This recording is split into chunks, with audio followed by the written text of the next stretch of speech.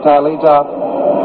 Wynn swings and drives deep into left field. Look at this one go, everybody. Up to the scoreboard. It's over the scoreboard, bouncing up onto the freeway. I can see it up there where those automobiles are going. Look at that drive. You talk about a tape measure shot. That has got to be the longest home run I have ever seen hit in Crosley Field, or hit out of it. No question about it. Look at Jimmy Wynn.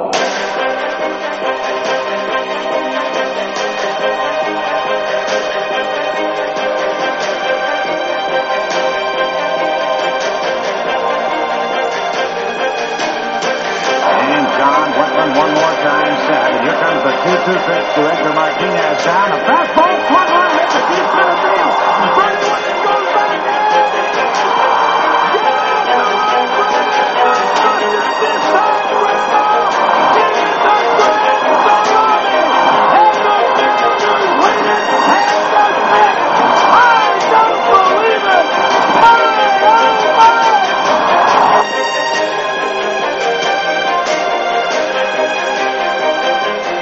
From high atop the Robinson Gearing Studio Complex and straight out of God's country, Pawleys Island, South Carolina, the Let's Talk Baseball Podcast Network proudly presents Backwards K Pod. And now, here's the host of the show, Jake Robinson. Good moment, baseball universe. What is up? Greetings, salutations to all. It's your boy, half man, half podcast machine, Jake the Snake Robinson from the Let's Talk Baseball Podcast Network. I'm coming out of Pawleys Island, South Kakalaki. Back in the Captain Kirk chair, shields down, photons up. Prepare to engage on this week's digital audio program that I call Backwards K-Pod, where we collect ball players and their stories. What's up, you freaking seamheads? Want to welcome all of you, all over the globe. The word is spreading. Backwards K-Pod is available on all podcast platforms or wherever you listen to your pod, Stitcher, Google, iHeart, Podbean, etc., etc. If you listen to me on Apple or Spotify, please, by all means, hook a good brother up with a rate and a review as you see fit. I ain't skirt. I come through every Tuesday with that baseball smoke. No Patreon, no crowdsourcing. I'm never going to hand my audience an end-of-the-month bill for the content. Like I said, I see a lot of these other guys do that, and I promise you, I'm not driven to do this for the almighty dollar, folks. I do this because there is literally nothing besides my daughter that I love more in this world than talking baseball. So, in order to keep that content free, all I ask is that you share, subscribe, follow, and download. Leave me content, some of 5 stars, and, we can do this to my bloody demise till I got nothing left to give. Baseball's given me so much in life that the least I can do for this sport is leave my voice and, like this oral account of the greatest game ever. And I got a lot of positive feedback about the Ron LaFleur show last week. And I want to thank all of you for the kind words. Most of the messages, they pretty much encapsulated the same feeling that, wow, I knew that LaFleur came from prison to play in the majors, but I never realized he had never played in a little league, high school, or college. And that surely is one of the most fascinating aspects and angles of Mr. LaFleur's life as a ball player. To be not only a starting center fielder in the major league, but an all-star on top of that within 5 years of his release from prison without ever playing organized baseball in his life. I mean, that's just mind-blowing. And it's a credit to just his raw, natural athletic ability. Had Ron had any type of coaching, mentoring, or disciplining as a youth, I mean, who knows how far LaFleur would have gone in the game. And my producer, my right-hand man, TJ the Head Gordon, the Head, he made a great point to me the other day when he wondered aloud how many other guys like LaFleur have fallen into the cracks that we never had a chance to see. And for whatever reason, whether it's race, coaching, parenting, socioeconomic status, the environment you grew up in, Ron LaFleur has proved that the great talent is often overlooked or unrealized. And he's right, especially in the black community. And it is one of my major gripes with Major League Baseball these days. I also look at how, two legendary Hall of Fame managers in Billy Martin and Sparky Anderson, they saw LaFleur through totally different lenses of perspective. Billy was more like, this gunslinger style manager. He had a temper. He had his own personal demons. He was always fighting. And I believe, he saw a player who had ability and his mind deserved a chance.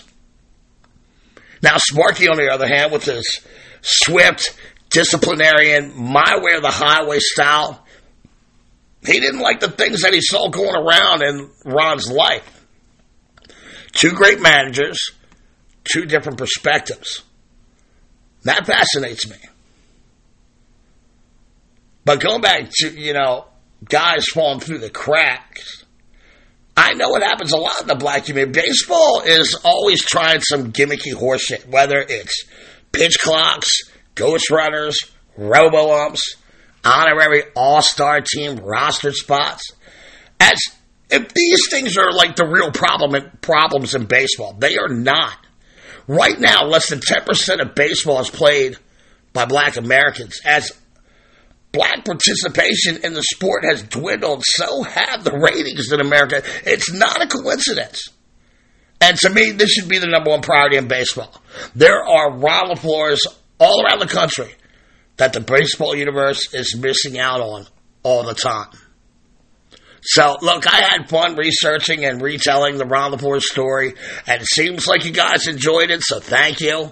I got a ton of messages on that one. And with Ron LaFleur in the rearview mirror, all aboard.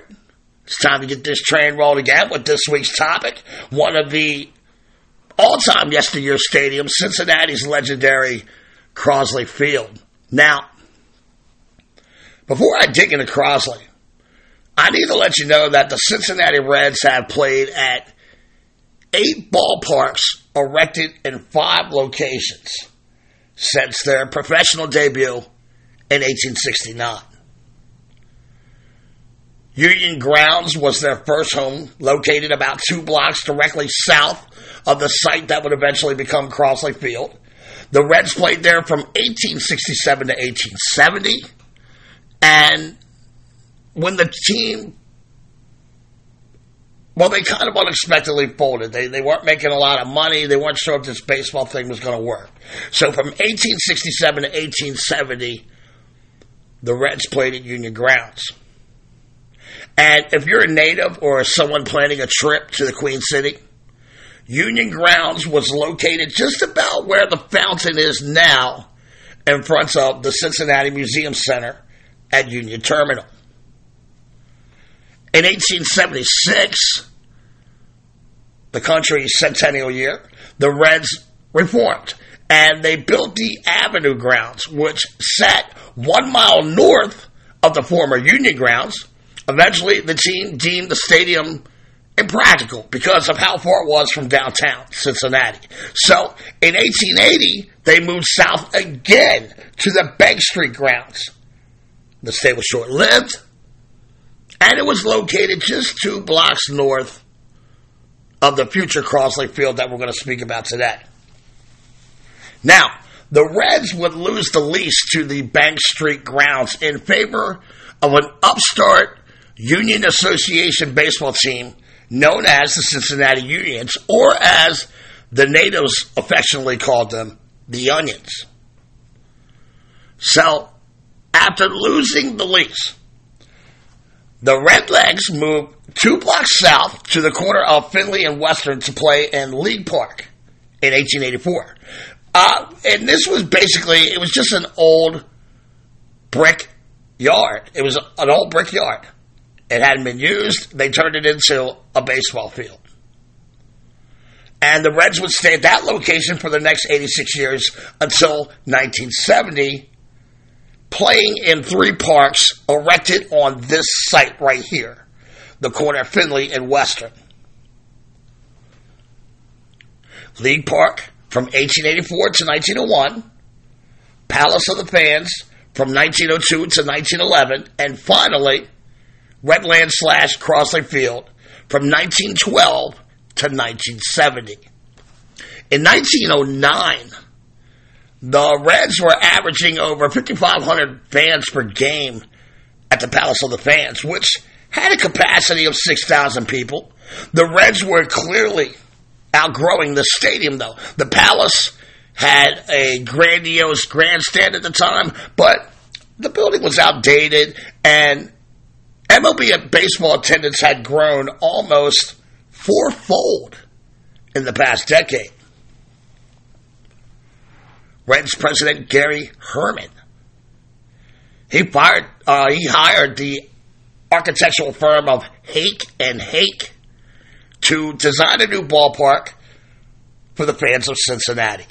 And during this time, Charles Ebbets is thinking the same thing in Brooklyn, New York, as were the McAleers in Boston and Frank Navin in Detroit.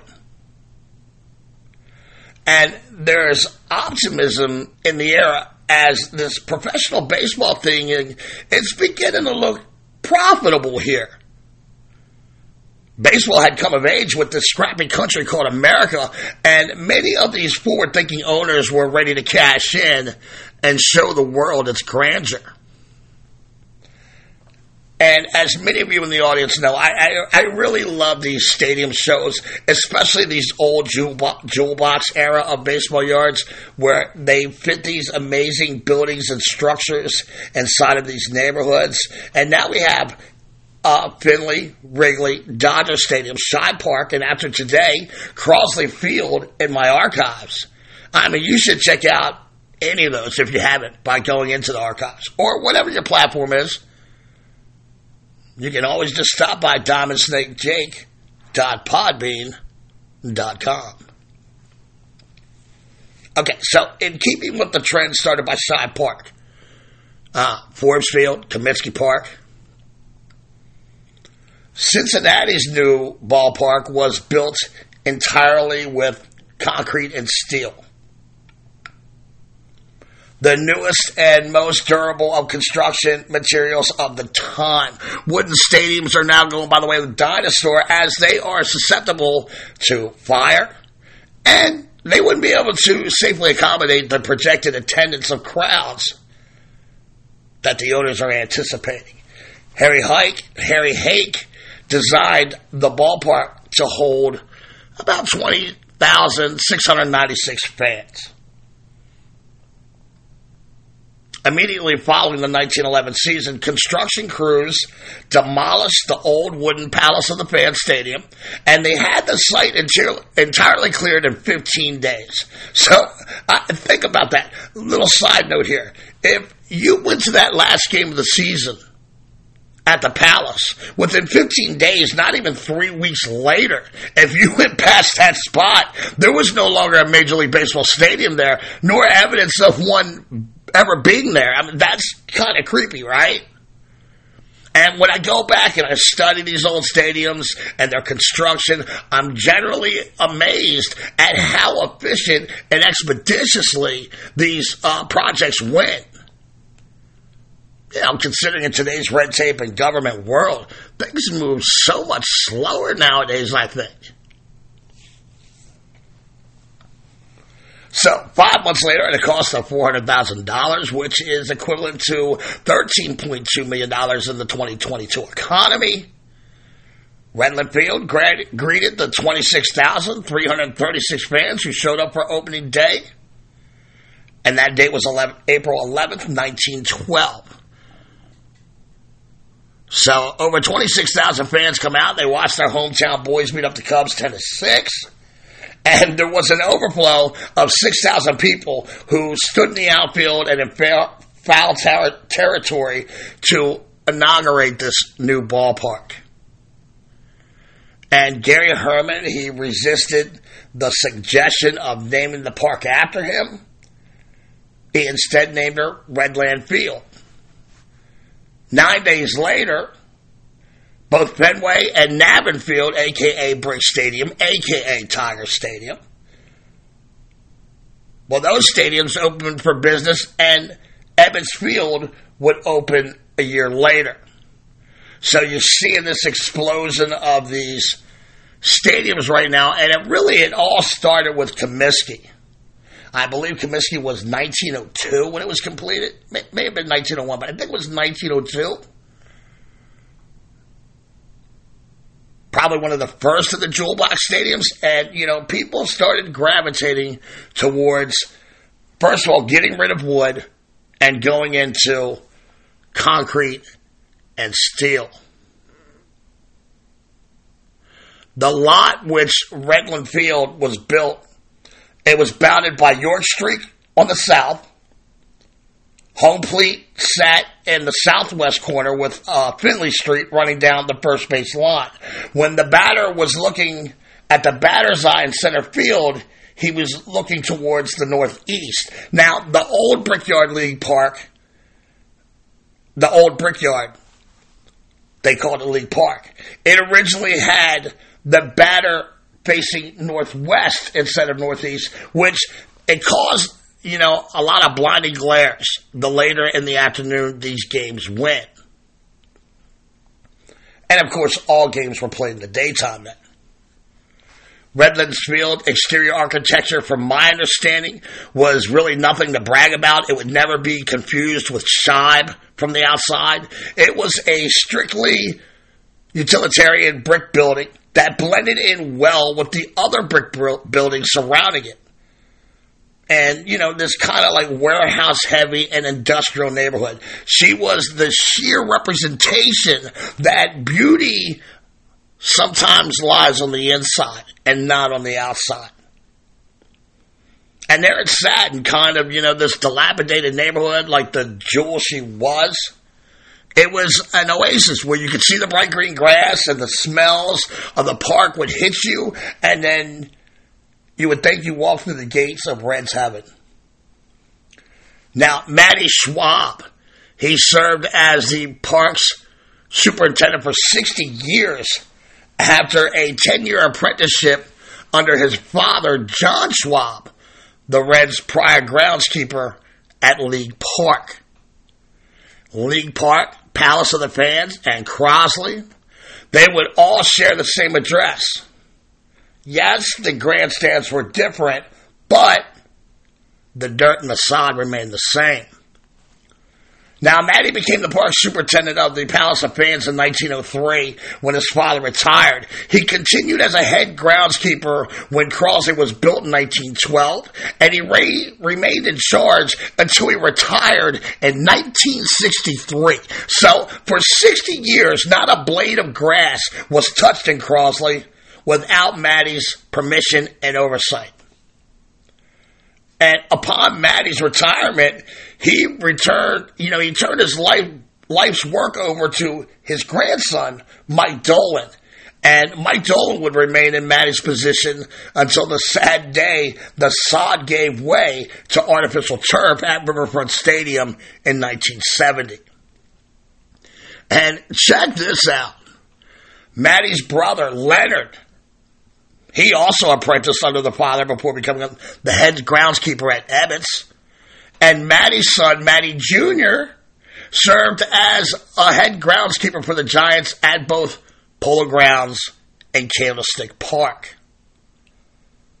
But here's the thing. Senior would prove to be more than just a groundskeeper. He was an innovative mind who came up with things in baseball that we still use as a template today. For example, he devised the modern post method for holding bases firmly in place in the ground. That was Matty Schwab. He also designed an underground drainage system for Crosley that other stadiums will copy and they still use today. Crosley Field scoreboard format was also a brainchild of Matty Schwab. He would go on to format both the Giants and Dodgers scoreboards in New York City, as well as the Red Sox, Phillies, A's, and Pirates as well.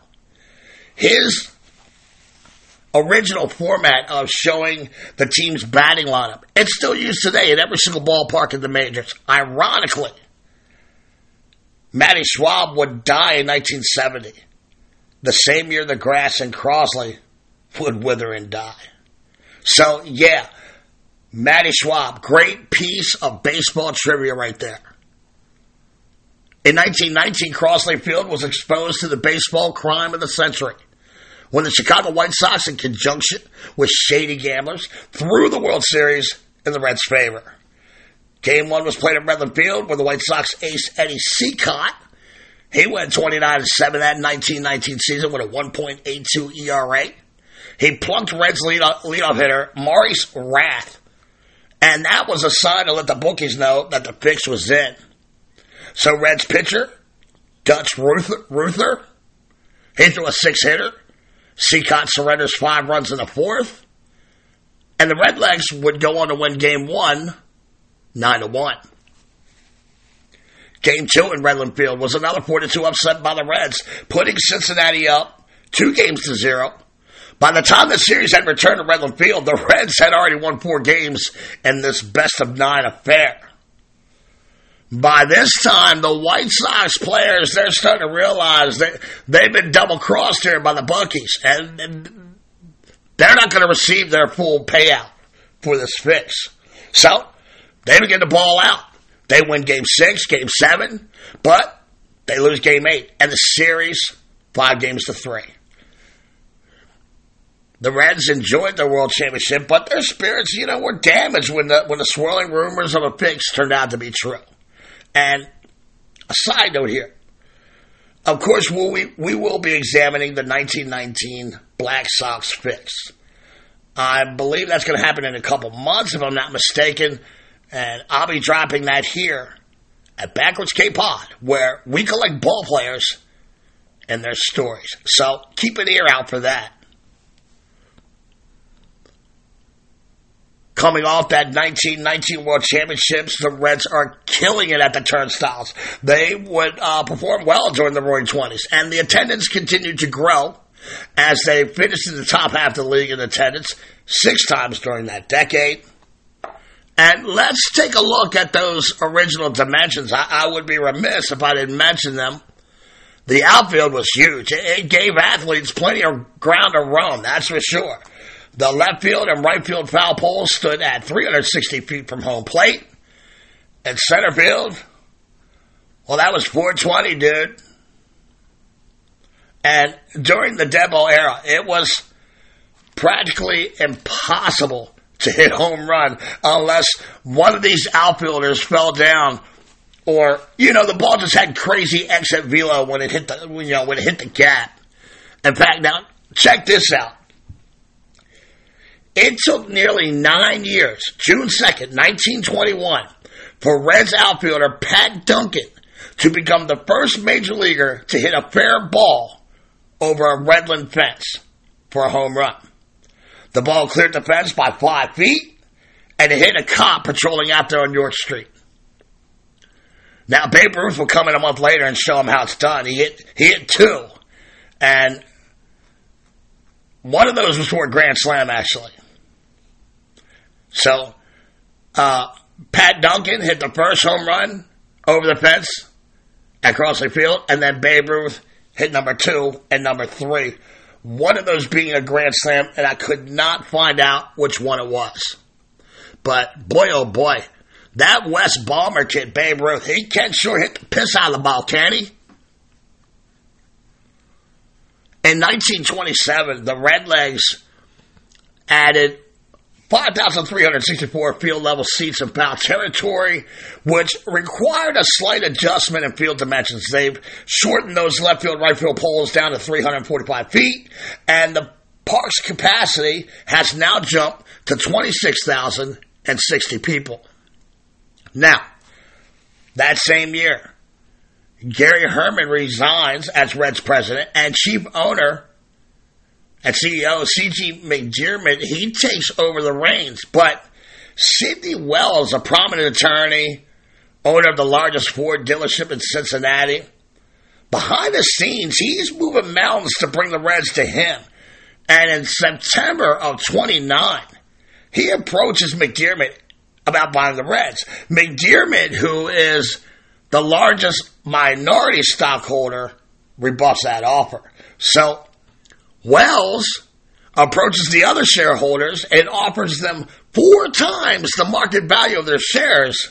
And in less than a week, he had majority interest in the Reds, and he probably put McDermott out to pasture. But having paid this inflated price, he had to borrow heavily from the Central Trust Company.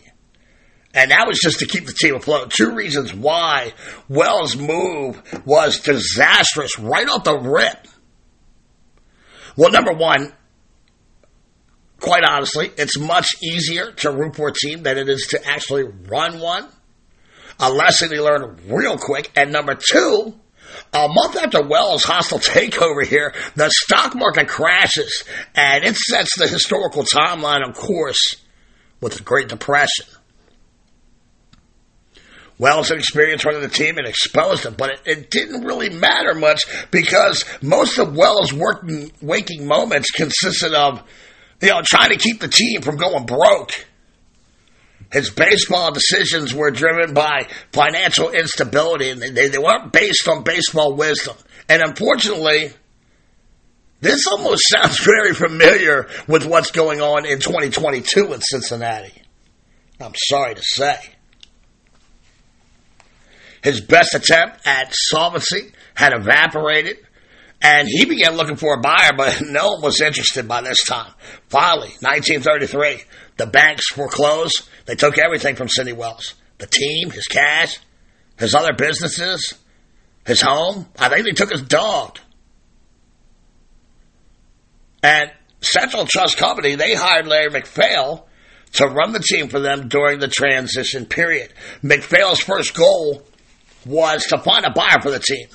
And he targeted Pal Crosley, who had earlier declined overtures by Wells to buy the Reds. But McPhail had a different pitch to Crosley, and it was more of a warning.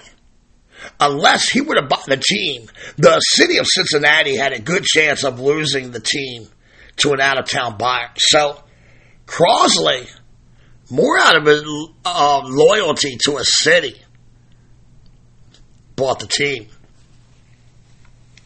An entrepreneur who had earned his wealth in radio and the automobile industry, Crosley buys the Reds in 1934, and soon thereafter, Redland Park was officially named Crosley Field.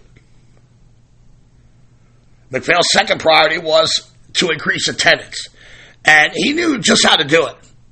Night baseball. All the other major league owners were set in their little conservative baseball ways and had resisted this idea, but there was no doubt in McPhail's mind that it would work. He had already done it in Columbus, Ohio himself when he ran a farm team there, and he had seen them used at Negro League games. And there was no doubt in Larry's mind this was the future of America and this was the future of baseball. So, trusting his instincts, he spends $50,000 installing more than 1,500 watt light bulbs atop 8 light towers surrounding Crosley Field.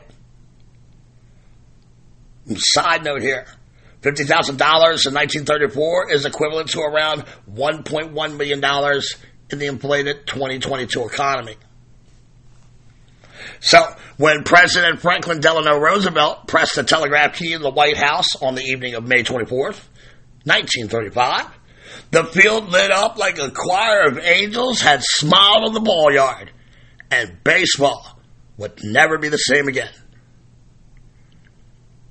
Crosley Field would draw over 445,000 fans that year, which was more than double from the year before. The Reds drew 130,377 of those fans just in the 7 night games they had. And in spite of McHale's vision and the obvious financial success of night baseball, it would take more than a decade for other teams to follow his lead. And the Cubs would hold out for another 50 years before getting lights at Wrigley. And again, we went through all that in the Wrigley Field show. Go check that out, diamondsnakejake.podbean.com. The 1938 season was a momentous one in history of the Queen City Cathedral. The Reds shortened the dimension a little, bringing in left field to 328 feet. Center field's now 387 feet. And right field now plays at 366 feet. On June 11th, 1938, Johnny Vandermeer pitched a no-hitter against the Boston Bees, who would later become the Boston Braves. Another topic I covered in the History of the Braves show. Check that out if you haven't heard it. In the 7th inning, Bees manager Casey Stengel, he begins to run smack on Johnny about his no-hitter in progress. And that was actually the moment that Vandermeer first realized he had this no-no going. You got to understand, back then, scoreboards only showed runs and they didn't show hits or errors. And despite Casey's best attempts to get in Johnny's head, the Reds pitcher annihilated the Braves lineup the final 2 innings of that ball game. And that was the first of 2 consecutive no-hitters. A record most baseball fans believe will never be broken. 4 days later, June 15th, he would pitch that second no-hitter in the first night game in Ebbets Field history versus the Brooklyn Dodgers. Just a few weeks later, Matty Schaub had Crosley Field looking inspection ready as they hosted the All-Star Game on July 6th in a game that saw Johnny Vandermeer start and toss 3 shutout innings en route to an NL 4-1 victory. That offseason, Crosley added more than 3,000 seats by expanding the upper deck down the first and third base lines. The extra seating gave Crosley an expanded capacity of 29,041 fans now. In 1939, the Reds went back to the World Series for the first time since 1919. This time, however, the American League team came in to win, as the New York Yankees swept the Reds in 4 games. In Game 4 at Crosley, the Reds led 4-2 going into the 9th, but Cincinnati would commit an error on a game-ending double play in the 9th, and 3 more errors in the 10th to help the Yankees win their 4th title in a row. The World Series returned to Cincinnati in 1940, as Crosley Field hosted the first 2 games of the series, as well as the last 2, versus the Tigers of Detroit. And even though the Reds would finally take the strap, the memorable moment of this series was Game 2, when Tigers pitcher Bobo Newsom beat the Reds 7-2 in front of his father, who would later die that day of a heart attack. And a motivated Newsom would shut down the Reds in Detroit in Game 5 with an 8-0 shutout. But the Reds would finally beat Newsom in Game 7, 2-1, behind the complete game effort of Paul Derringer, securing their first world title since 1919. On August 29, 1943, Crosley Field saw her largest attendance when 38,017 fans showed out to watch the Redlegs beat the Cards 5-3.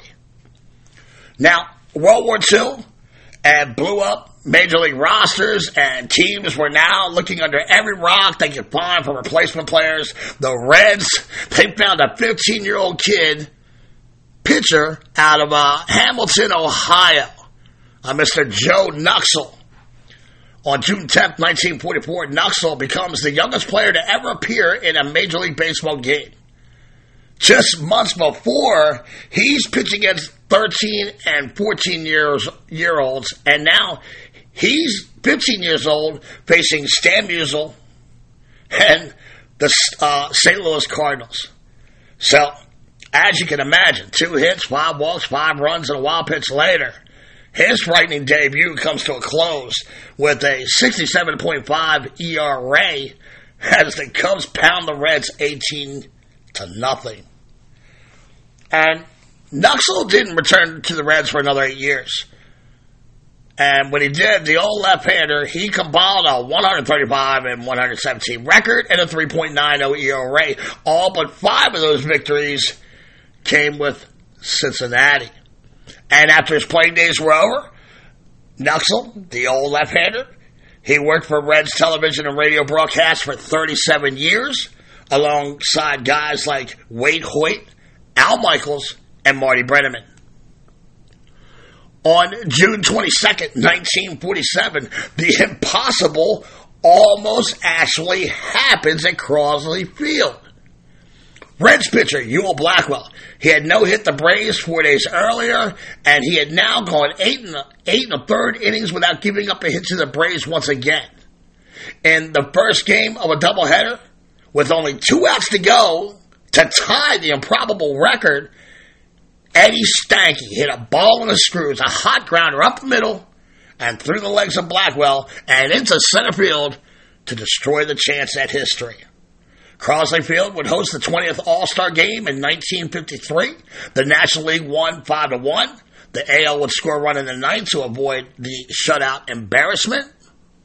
In 1961, the Reds shocked the world behind the play of Jim O'Toole, Joey J., Jim Brosnan, Bill Henry, Vada Pinson, and league MVP Frank Robinson by winning 93 games in the NL pennant, only to again face the mighty Yankees and the M&M boys, Mano and Maris, on that historic 1961 Yankees team.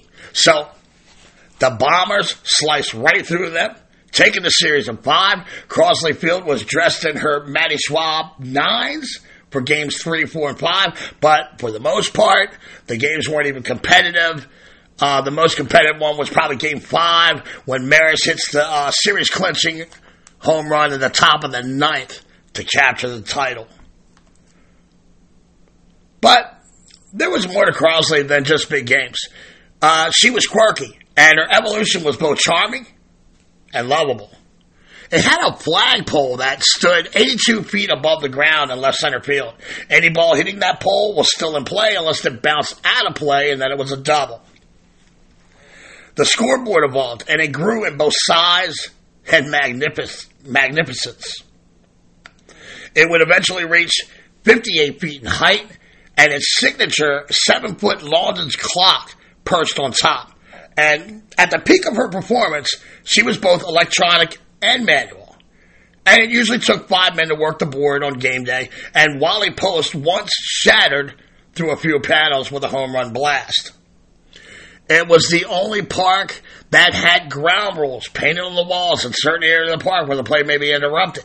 And that is interesting. If you get a chance, you should Google ground rules on Crosley Field walls. It's pretty interesting. Both the home and visitor clubhouses were located in separate buildings behind left field, and both teams, their players were exposed to fans when entering or leaving the ball field. For most of the ballpark's history, the Superior Towel and Linen Service building sat in the backdrop of left field. Most fans, they referred to it simply as the laundry. But radio announcer Wade Hoyt called it Burgerland in honor of his main broadcast sponsor, Burger Beer. A huge advertisement sign. It crowned the top of that building by Siebler suits, and it had the words, "Hit the sign, win a suit." And folks, Wally Post was the best dressed Red in town as he hit that sign 11 goddamn times. In 1953, with the rise of the powerful Ted Kluszewski, Crosley Field added another 700 feet in front of the right field fence, and that reduced its size to 342 feet from home plate now. But surely, one of the quirkiest facets of Crosley was the 15-degree incline known as the terrace that lay in front of the left field wall. And if you remember from my past shows, both Fenway, Shibe Park, they had inclines in their outfield as well.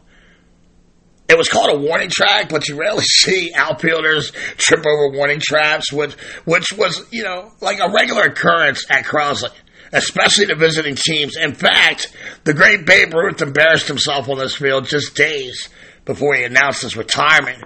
York Street was 4 feet higher than the playing field, and the steep incline eliminated the need for a retaining wall to keep the street from falling into the field. Now, Matty Schwab would enter, he would add like this gentler terrace to both center field and right field to accommodate the standing room only crowd. Henry Hartman was the public address announcer for the Reds in the 30s. Paul Summercamp And, just his beautiful, deep, rich voice. He took over in 1951 until his retirement in 1985. If you would like to hear Summer Camp's voice, and why wouldn't you? It's awesome. It's amazing. When this show is over, go to the Big Red Machine show that I did. And in the very beginning of that show, I have audio of his style. Ronnie Dale, he manned the organ for decades. During the seventh inning stretch, he could be heard banging out the Mexican hat dance. I love that song. Fenway Park, Tiger Stadium, Crosley Field, they all opened within a week of each other in 1912. Tiger Stadium lasted until 2000. We'll be doing a show on that in the future. Fenway is still going strong here in 2022. By the 1960s, Reds owners decided it was time to put the old girl down. They chose architects Heary and Heary. But that's just kind of funny. The first architect firm was Hake and Hake. And now they're turning to Heary and Heary.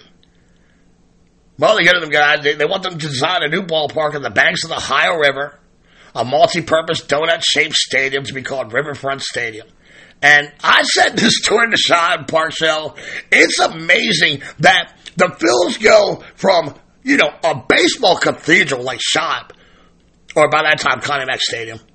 They go from that to the Vet, and it's the same thing here with the Reds. They're going from Crosley Field to Riverfront.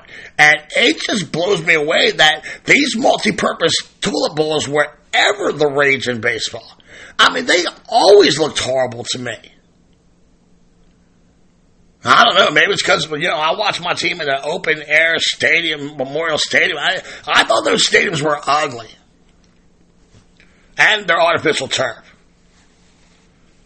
The Reds played their last game at Crosley on June 24th, 1970 against the San Francisco Giants. With his team down in the 8th, 4-3, Hall of Famer Johnny Bench went downtown with a game-tying blast. And then the Big Bopper, Lee May, went back-to-back with what would turn out to be the game-winning RBI. Walk it off, Big Bopper. The Reds won the first game at Crosley, and they won their last game at Crosley. And in between, they won and lost a whole bunch of games. But they created a scrapbook of memories for Red Leg Nation forever.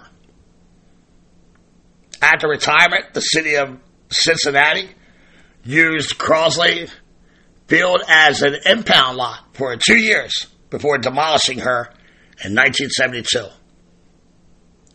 And folks, I think that's where I'm going to end it. I hope you enjoyed this week's show. There's a little bit of stuff you can check out if you're interested in learning more about Crosley Field. I highly recommend a book I got from Amazon called Cincinnati's Crosley Field, a Gem in the Queen City. It's edited by Gregory Wolfe. I got it for $19, and it was invaluable to my research.